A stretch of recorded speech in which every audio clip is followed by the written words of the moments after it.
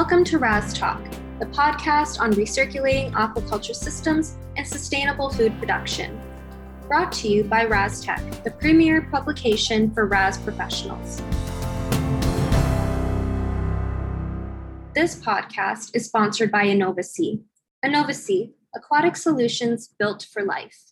Welcome to this episode of Raz Talk. I'm Katerina Muya, Raz Talk co-host and editor of RazTech and Hatchery International magazines. I'm joined today by my co-host, Brian Bincy, director of the Conservation Fund Freshwater Institute. Thanks, Kat. Today we are talking about the use of recirculating aquaculture systems in public fish hatcheries. State, provincial, and federal fish hatcheries have a long history in North America, dating back to the 19th century. In fact, fish culture methods used in today's commercial aquaculture industry were first developed at public fish hatcheries. And not only were the basics developed there, but many fish culture innovations of the last 200 years were first developed at public fish hatcheries. Innovations including breeding techniques to close the life cycle of species, gas conditioning, dry feed formulations, and even water reuse. Water reuse developed at public fish hatcheries was initially very basic, just reusing water from one pond to the next until it was no longer usable for fish culture. But as the understanding of fish biology and water quality increased, so did the ways in which water was treated for water reuse. Some of the very first water reuse systems that included a biofilter, oxygenation, and solids control were built at public fish hatcheries in the 1970s. These basic RAS were predecessors to the intensive RAS used in commercial operations today. There are a good number of water reuse systems and intensive RAS at public fish hatcheries currently, but few public fish hatchery programs have adopted intensive RAS, like the Alaska Department of Fish and Game. Here to discuss this adoption of RAS technology today are two professionals from the Alaska Department of Fish and Game, Jeff Milton, Sport Fish Hatchery Program Supervisor, and Travis Heyer, Ruth Burnett, Sport Fish Hatchery Manager. Jeff has worked in salmonid aquaculture for over 30 years, raising rainbow trout, steelhead, Arctic grayling, Arctic char, lake trout, and all 5 species of Pacific salmon. He managed the design, construction, and operation of fish handling, egg take, and aquaculture systems for 6 private and state hatcheries, including the Jack Hernandez Sport Fish Hatchery in Anchorage. He has extensive experience working with flow-through and partial water reuse systems for raceway and circular tank systems, in addition to 95 to 98% RAS circular tank systems. Travis is the hatchery manager for the Ruth Burnett Sport Fish Hatchery in Fairbanks, which uses a combination of flow-through, partial reuse, and 95 to 98% RAS.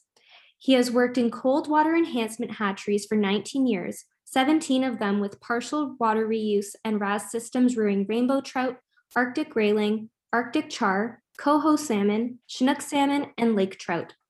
Travis was a member of the Alaska Department of Fish and Game Design and Construction team for the development, construction, and operation of the Ruth Burnett Sport Fish Hatchery. Gentlemen, thank you so much for joining Brian and I today for this episode of Raz Talk. You both have extensive experience rearing fish in public sport fish hatcheries. So could you both please talk to me about your background and how you came to be in the positions you are today? This is Jeff Milton.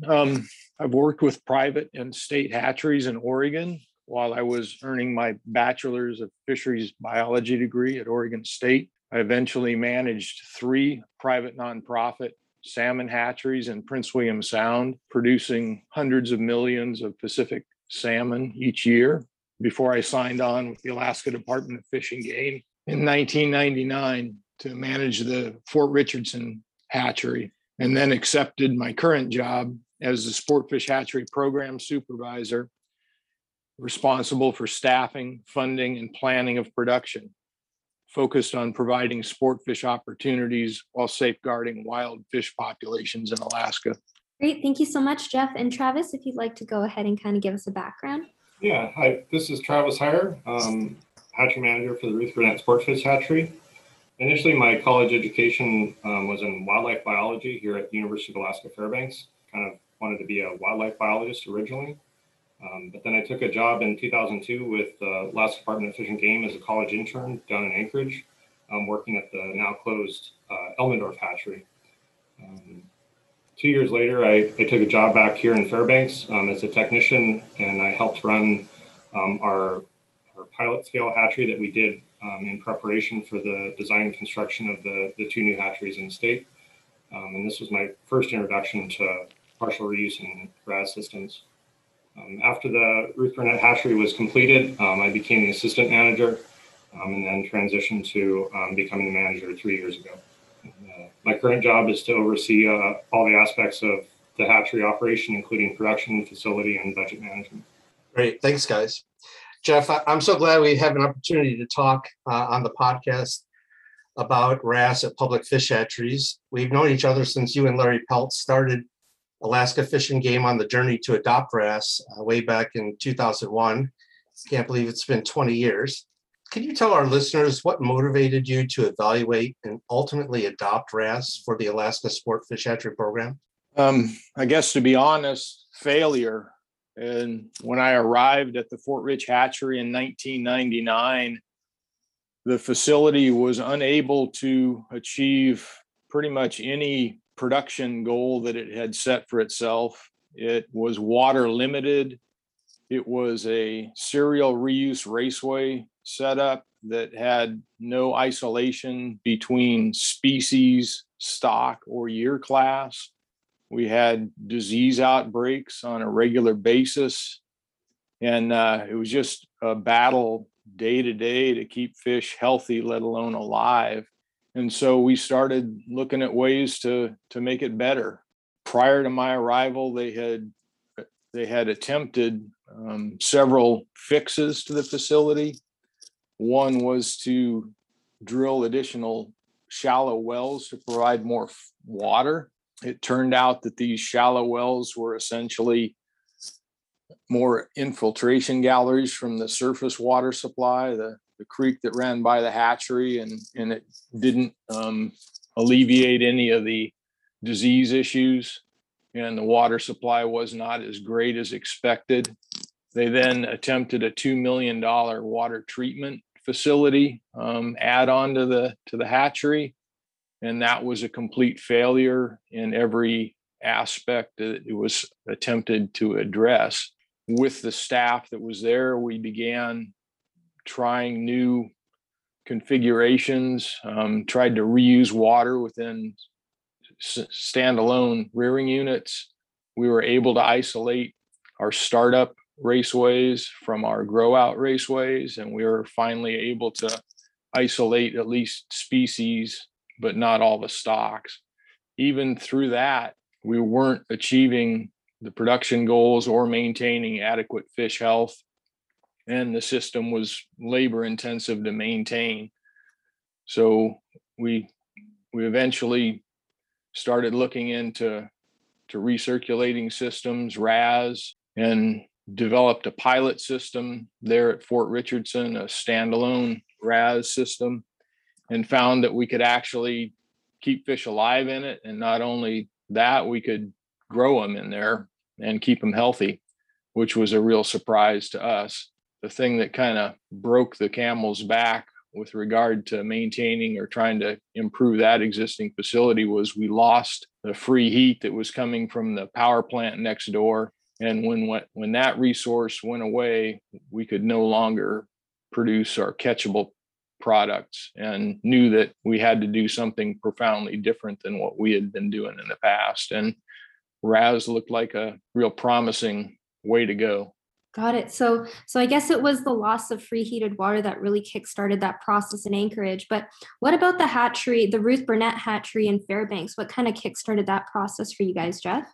Well, as part of the overall program evaluation that we underwent, once we realized we were going to have to do something much different than what we had been doing, locating new facilities was a critical first step. And we wanted to put them where they had access to support with utilities and other freight access, that sort of thing. And we had been hauling all the fish for the Fairbanks area up from Anchorage, which is not a small task. And so we wanted to see what it might require to establish and operate a hatchery in Fairbanks. And then that's where Travis's work really really started to kick in. So I can let Travis kind of explain what we did up in Fairbanks. So we started initial work up here in about 2003 to develop a pilot scale hatchery to kind of prove the basis for looking at our water use and the partial reuse and RAS technologies. Fairbanks is blessed with virtually unlimited amounts of groundwater, but the price that we pay for that is it does contain elevated levels of iron and manganese that we have to remove. So much of our work in the initial stages of design and siting was looking at trying to be able to remove that. Travis, I was fortunate to visit you at the pilot RAS in Fairbanks. I think it was 2008 or 2009. And I have to say, I visited fish hatcheries all over the world, but the pilot at the Fairbanks power plant really sticks out in my mind. I guess it was because it was 40 below when I visited. But at the time, as you mentioned, you were looking at the iron and manganese removal from the well water. Is that something that you guys ended up having to scale up for the full scale Ruth Burnett hatchery? Yeah, it was. We knew going into it from the work at the pilot scale hatchery that iron filtration was going to be required for this facility, and that was something that we were going to have to incorporate. So we do run basically small municipal level water treatment facility here in addition to the fish production. We ended up on a system that was slightly different than the original pilot scale equipment. That did not, unfortunately, scale up as we had run into pilot, and we had to try some new technologies there. What we ended up with was a somewhat novel two-stage filtration that uses a biologic mechanism for iron removal, followed by a more chemical oxidation pathway for manganese removal. It was a challenge to get going and did delay the initial start of the hatchery operation, but ultimately we ended up with a system that's been fairly robust and has worked very well for us. It does take some learning, but ultimately our water is of really high quality and has worked very well for our systems. Travis, what levels of iron do you want to see coming out of the treatment system? And actually, what is it coming in before treatment? So our groundwater iron levels are about 6 milligrams per liter of iron and about 0.7 to 0.6 milligrams per liter of manganese. The target goals that we set for our water treatment system are less than 0.1 milligram per liter for iron and less than 0.05 milligrams per liter for for the manganese. This presented a little bit of a challenge during design because at least for the iron, it's significantly less than is required for drinking water standards.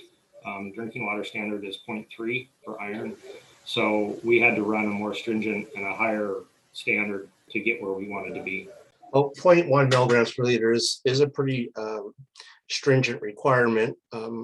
I've worked with a bunch of fish hatcheries that are in that 0.1 to 0.2 range, and they all seem to do well. So I expect you guys do well. And I just want to go back to something Jeff said about the heated water that broke the camel's back and kind of forced the decision to pursue RAS technology. Jeff, I think some of our listeners don't have a good appreciation for how cold the water is up in the Anchorage area. And I remember the first time I went up and visited, I was shocked to learn that the water in the Elmendorf hatchery was essentially 0.1 or 32.1 degrees Fahrenheit. So maybe could you talk a little bit about that, like the growth that you would be losing if you didn't have heated water and the difficulties that you ran into without having the access to the heated water from the power plant? Yeah, our most heat intensive production is rainbow trout catchable. We're trying to achieve essentially a 10 to 12 inch rainbow trout in 12 months of rearing. And in the lower 48, I never had a problem getting an inch of growth on a rainbow trout every month. Up here, we were able to do that when we were taking the waste heat from the power plants and scavenging that to raise our rearing temperatures. As soon as the power plants went cold, our fish essentially stopped growing. Rainbow trout, being as aggressive as they are, would continue to feed, but they essentially just stopped as far as the growth. We tried for over 2 years to make a catchable rainbow trout on that ambient temperature water, and even after 24 months, we couldn't get a fish to 10 inches.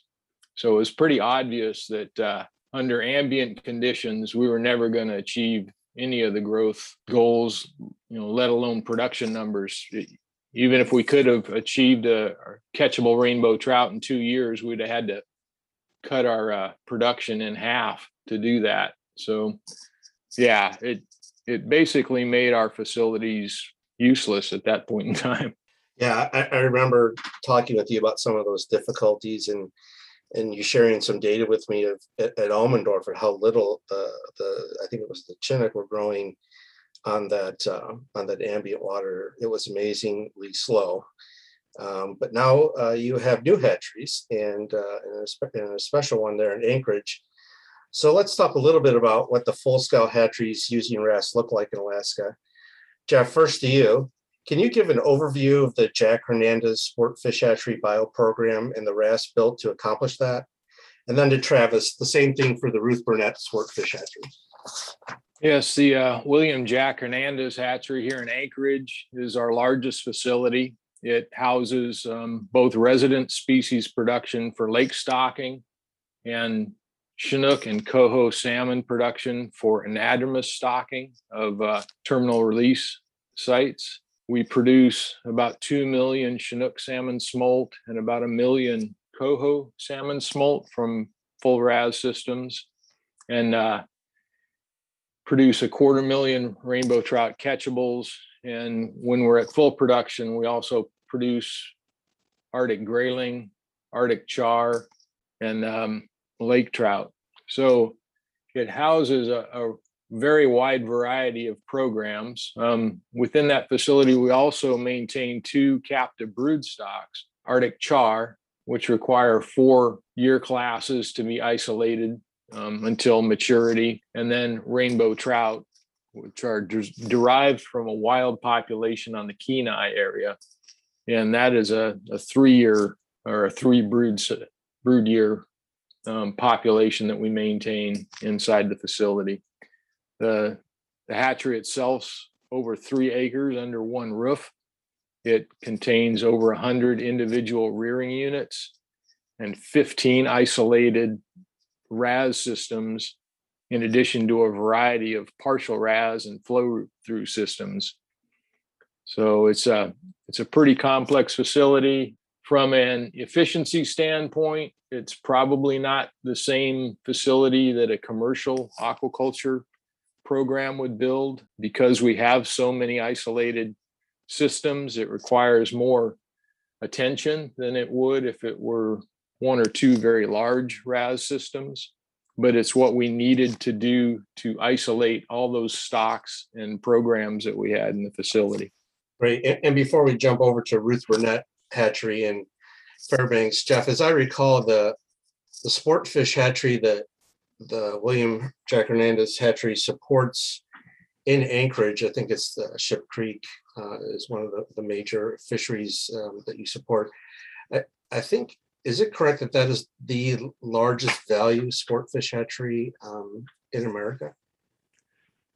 I don't know about America, but it's the most popular salmon fishery in the state of Alaska in terms of angler days or effort to harvest those returning fish. So it is a very big player in the sport angling opportunity, especially in South Central Alaska. Right. You always describe the fishing there as, is this right, combat fishing? Is that what you call it? But it can be at times. Our goal is to minimize that aspect of it. But there's several fisheries in the state of Alaska that get that way, just because of the somewhat neurotic nature of the way the summer progresses. We go from locked in snow and ice to 24 hours of daylight and fish showing up everywhere. So yeah, it gets kind of frenetic. I have seen a few of the pictures of folks fishing shoulder to shoulder there in Ship Creek, not too far from Elmendorf. Okay, let's go over to Travis. Travis, Ruth Burnett, can you give a quick overview on this fish program and then the recirculating systems that are built to accomplish that? The bulk of our production is focused around producing a catchable sized fish. We also have a high focus on diversity. So just like Anchorage, we produce or have the ability to produce up to 6 different species, including rainbow trout, Arctic char, Arctic grayling, king salmon, coho salmon, and lake trout. We produce about 450,000 fish a year, and that makes up about 45,000 kilograms of fish for production annually. We do that through a combination of systems. Our incubation system is a traditional vertical tray incubation system, just on flow through. And then we transition into flow through and partial reuse rearing modules. We have 20 different modules for tanks and 10 different modules for that isolation between species and stocks. That was critical in the design of both facilities. And then our grow out production for rainbow trout, Arctic grayling, and king salmon is in full RAS systems. And those modules, we have 5 different modules that we operate to achieve our program goals. So for all the millions of fish that the Sport Fish Hatchery produces, Jeff, do you have a number for the water use at the Hernandez Hatchery and then at the Ruth Burnett Hatchery, gallons per minute or something like that? Yeah, I think our average flow into the William Jack facility is about 1,500 gallons a minute most of the year. And I think Travis probably has more accurate numbers for Ruth Burnett. Yeah, we average about 300 gallons a minute across the year. Much of the year spent at 200 gallons per minute. And then the high point of the year for a couple months is about 400 is our high point.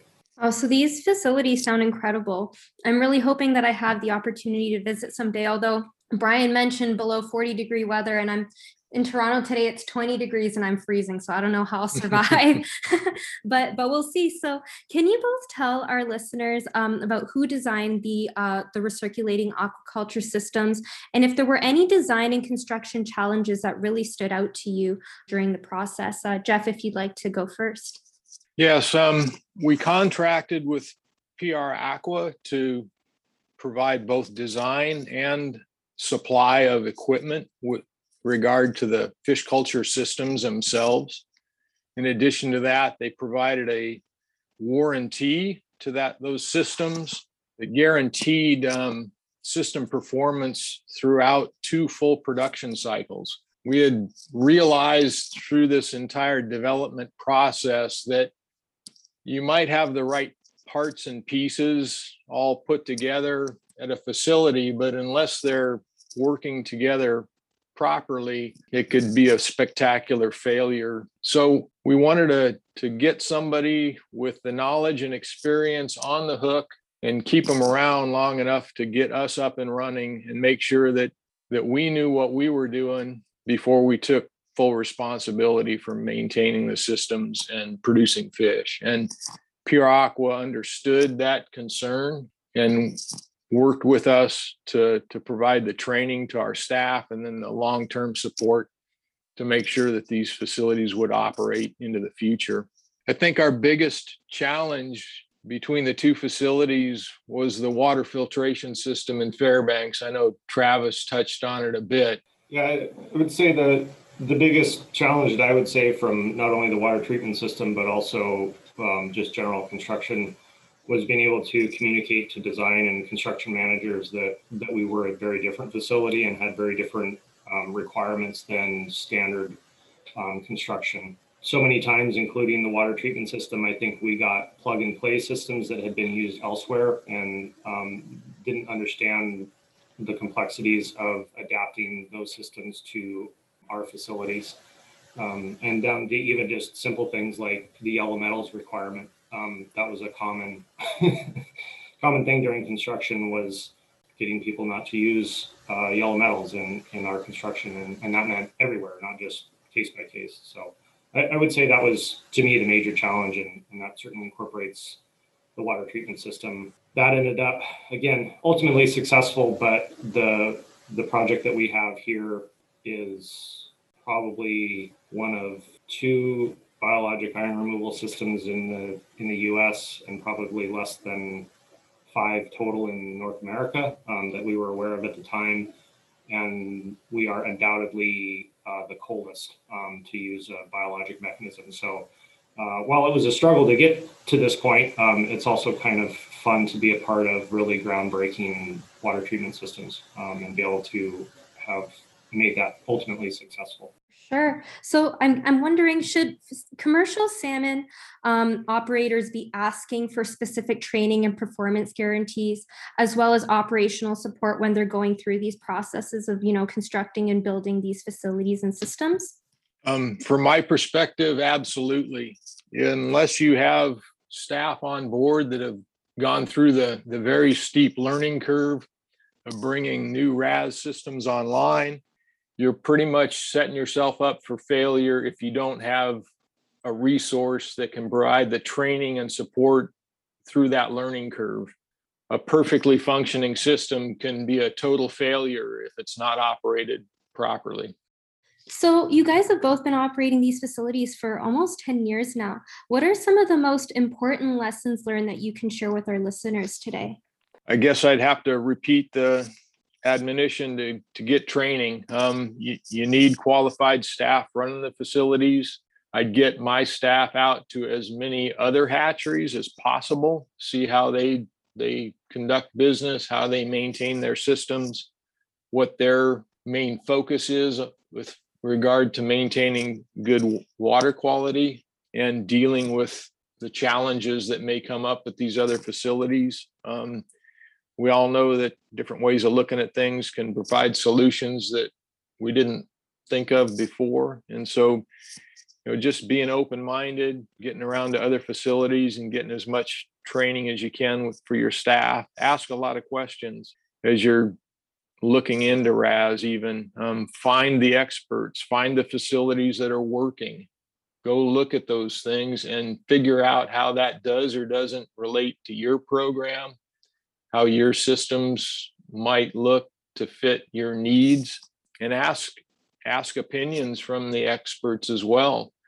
Brian Vinci and Steve Sommerfeld at the Freshwater Institute were invaluable to us, bouncing ideas off of them. They were very patient in answering our very basic questions, helping us to better understand what we might be looking at, guiding us toward potential solutions, and giving us opinions on directions we thought we might want to head. Do a lot of homework, because when you build a new RAS, it's going to be a big investment, and you don't want to do it just based off of one person's opinion. For sure. And I have noticed that after speaking to a few different RAS experts in the industry, that that experience, that hands-on experience and all that knowledge is so important in ensuring, the sustainability and pushing forward in the industry. So I think it'll be super important to ensure that, the industry is constantly being educated. Travis, was there anything on your end in terms of, important lessons that you've learned? Yeah, certainly much of what Jeff touched on about getting that initial experience. I think for me, if people are interested in getting into RAS, do look at pilot scale systems. I think that was invaluable training where you're not forced to develop that from day one as a initial production. You get a chance to learn. The other one that I think that has been so important to us up here in terms of dealing with our complexity is the people aspect. You really need people that are invested in your system and your programs to make these facilities work. I've been very impressed with RAS systems and feel that they were absolutely the right solution to provide the programs that we do within the state. But it really does take an expanded skill set above and beyond what a standard flow through serial raceway hatchery requires. So it's really important to be able to get and engage high quality employees to make these things work and be willing to learn. I think every day, almost every day, even after 10 years, you're still learning something. So be willing to, as you gain experience, have yourself as a manager, have your staff be willing to always look for a new way of doing something if you've got something that isn't right, or things change. It's a much more dynamic situation than I was used to in a standard flow-through hatchery. Well, I'm a little disappointed that neither Jeff nor Travis mentioned that one of the most important lessons learned is not to bring a consultant up the day after Christmas when it's 40 below out. I do want to thank Jeff for the kind words about our assistance with you guys. You know, we used to get emails and calls from you guys on a routine basis, but it's been at least 10 years since then. And I think the experience and the expertise up there in Alaska and Anchorage and Fairbanks is tremendous. And it's an important resource for other sport fish or rec fish hatchery program operators and supervisors to avail themselves of. You know, I meet with a lot of fish hatchery program supervisors and operators across the U.S. and in Canada as well. And there still seems to be a bit of hesitancy when it comes to adopting wrasse. I mean, you guys have been so successful at the Hernandez and Ruth Burnett fish hatcheries. I think, you know, you've been operating probably a decade now. And I wonder to myself, you know, some of these other hatchery programs in the lower 48 are facing serious water supply shortages that are, you know, the effect of lower snowpack that's driven by climate change, and they're seeing increasing water temperatures.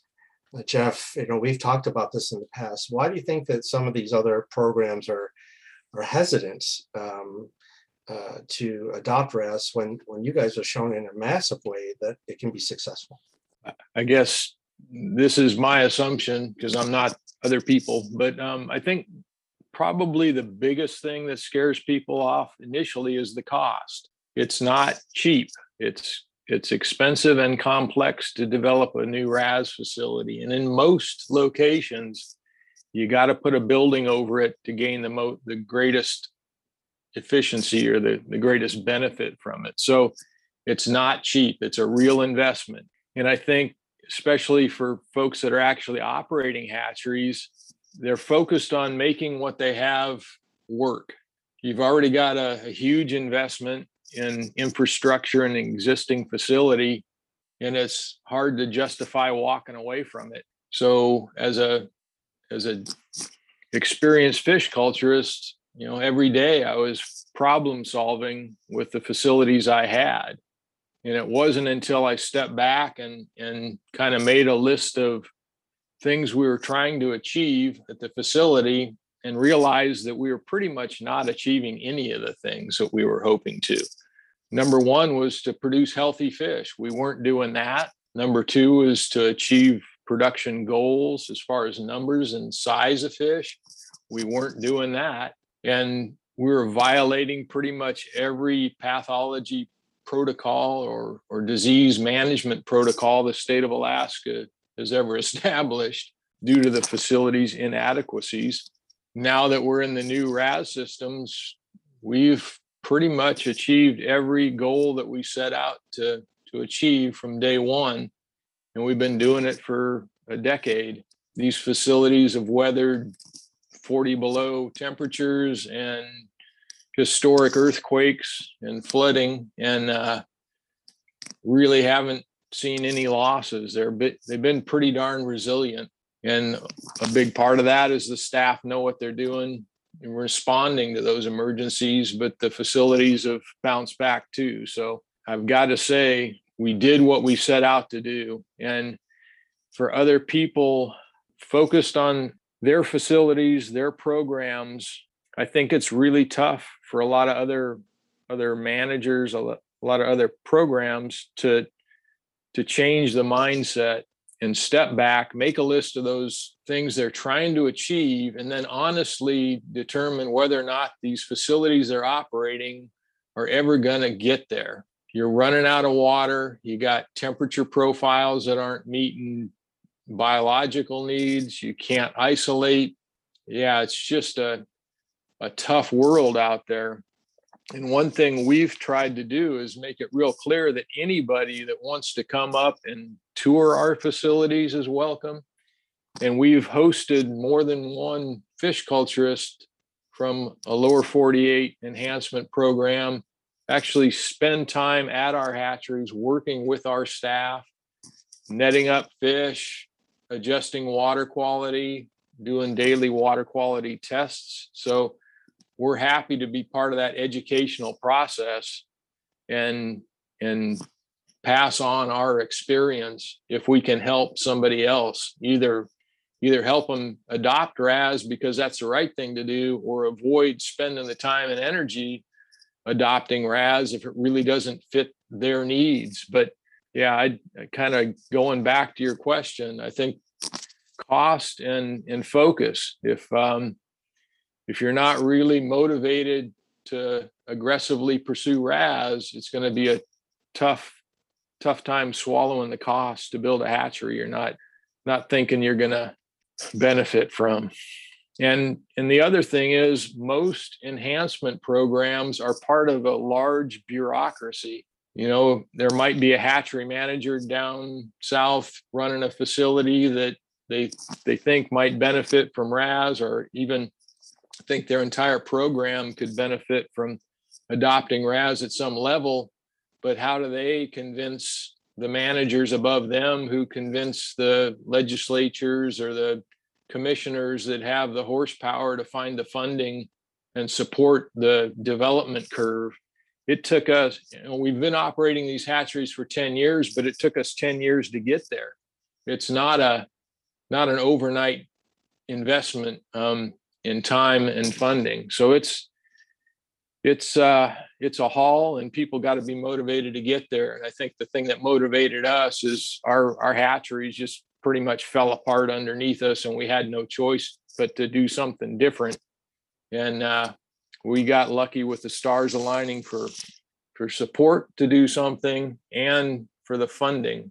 So we were lucky, but I also think we had a different focus than a lot of other programs. Yeah, I really appreciate those comments, Jeff. And for the listeners, you know, it is a complex probably rubric for decision making that does require, you know, to step back. And we've had, of course, you know, Jeff, that I've been pushing this uphill for many years, and we've had a little bit of success getting people to do that. Washington State and a few other Northwest states to look critically at their program and where they could best invest their money. But my point here is that for folks who are in state, you know, provincial, federal, tribal hatchery programs, the folks in Alaska have put themselves out there and been very generous with their expertise and time, as Jeff said. And, you know, we always would tell folks, you know, just give Jeff or the folks up in Alaska a call about the stuff. Go visit them if you can, and do exactly what Jeff said, because that's the kind of, I think, logical thinking you have to go through to actually get to there. I do want to ask both of you, is there anything that you think that would make it easier or increase the adoption of RAS for public fish hatcheries? I mean, I guess the obvious one, Jeff, is cost, right? Make it more cost efficient. But anything else that you can think of that would make it more palatable for other programs? I think it's just gaining more experience and seeing other people like ourselves that have had success with it. I think there's a few cases people get scared off of RAS because they hear one or two cases where systems didn't go as planned or had bad design or something like that introduced a failure point. And so it's kind of getting over that hurdle. Talk to people that have success with it, you know, whether that's us up here in Alaska, commercial operators that are operating it, everything else. It really does work very well, but I think people are hesitant to embrace it because it is such a new technology. And hatcheries have been, from what I've seen, the enhancement side of things, very hesitant to embrace new technology at times. So I think that's just the biggest role that I see is understanding and seeing the proof that these work, and they do work very well. I have no issues with running a RAS facility and would absolutely encourage other people to do it. We see time and time again, issues with water management, disease management, things like that I think RAS could be really a cornerstone way of overcoming some of these issues in the industry. So I really do embrace people to reach out, and I'm happy to share our experiences and have people come visit. We're not exactly on the way anywhere, but it's an easy plane ride. Just, be prepared for 40 below if you come in January. Well, so correct me if I'm wrong, but folks can look you up on the Alaska Fish and Game website. It's Jeff Milton and Travis Heyer. Is that right, guys? Yeah. Well, I want to thank you guys so much for sharing your time and expertise with our listeners today. It was great to hear the perspective of public fish hatchery professionals, who have literally years and decades now of experience with RAS technology. So thanks, guys. Yes, thank you so much, Jeff and Travis. We really do appreciate you being our guests for today's RAS Talk episode. For our listeners, please don't forget that you can catch up with the past episodes of the RAS Talk podcast by visiting rastechmagazine.com. Until next time, be well. This podcast is sponsored by InnovaSea. InnovaSea, aquatic solutions built for life.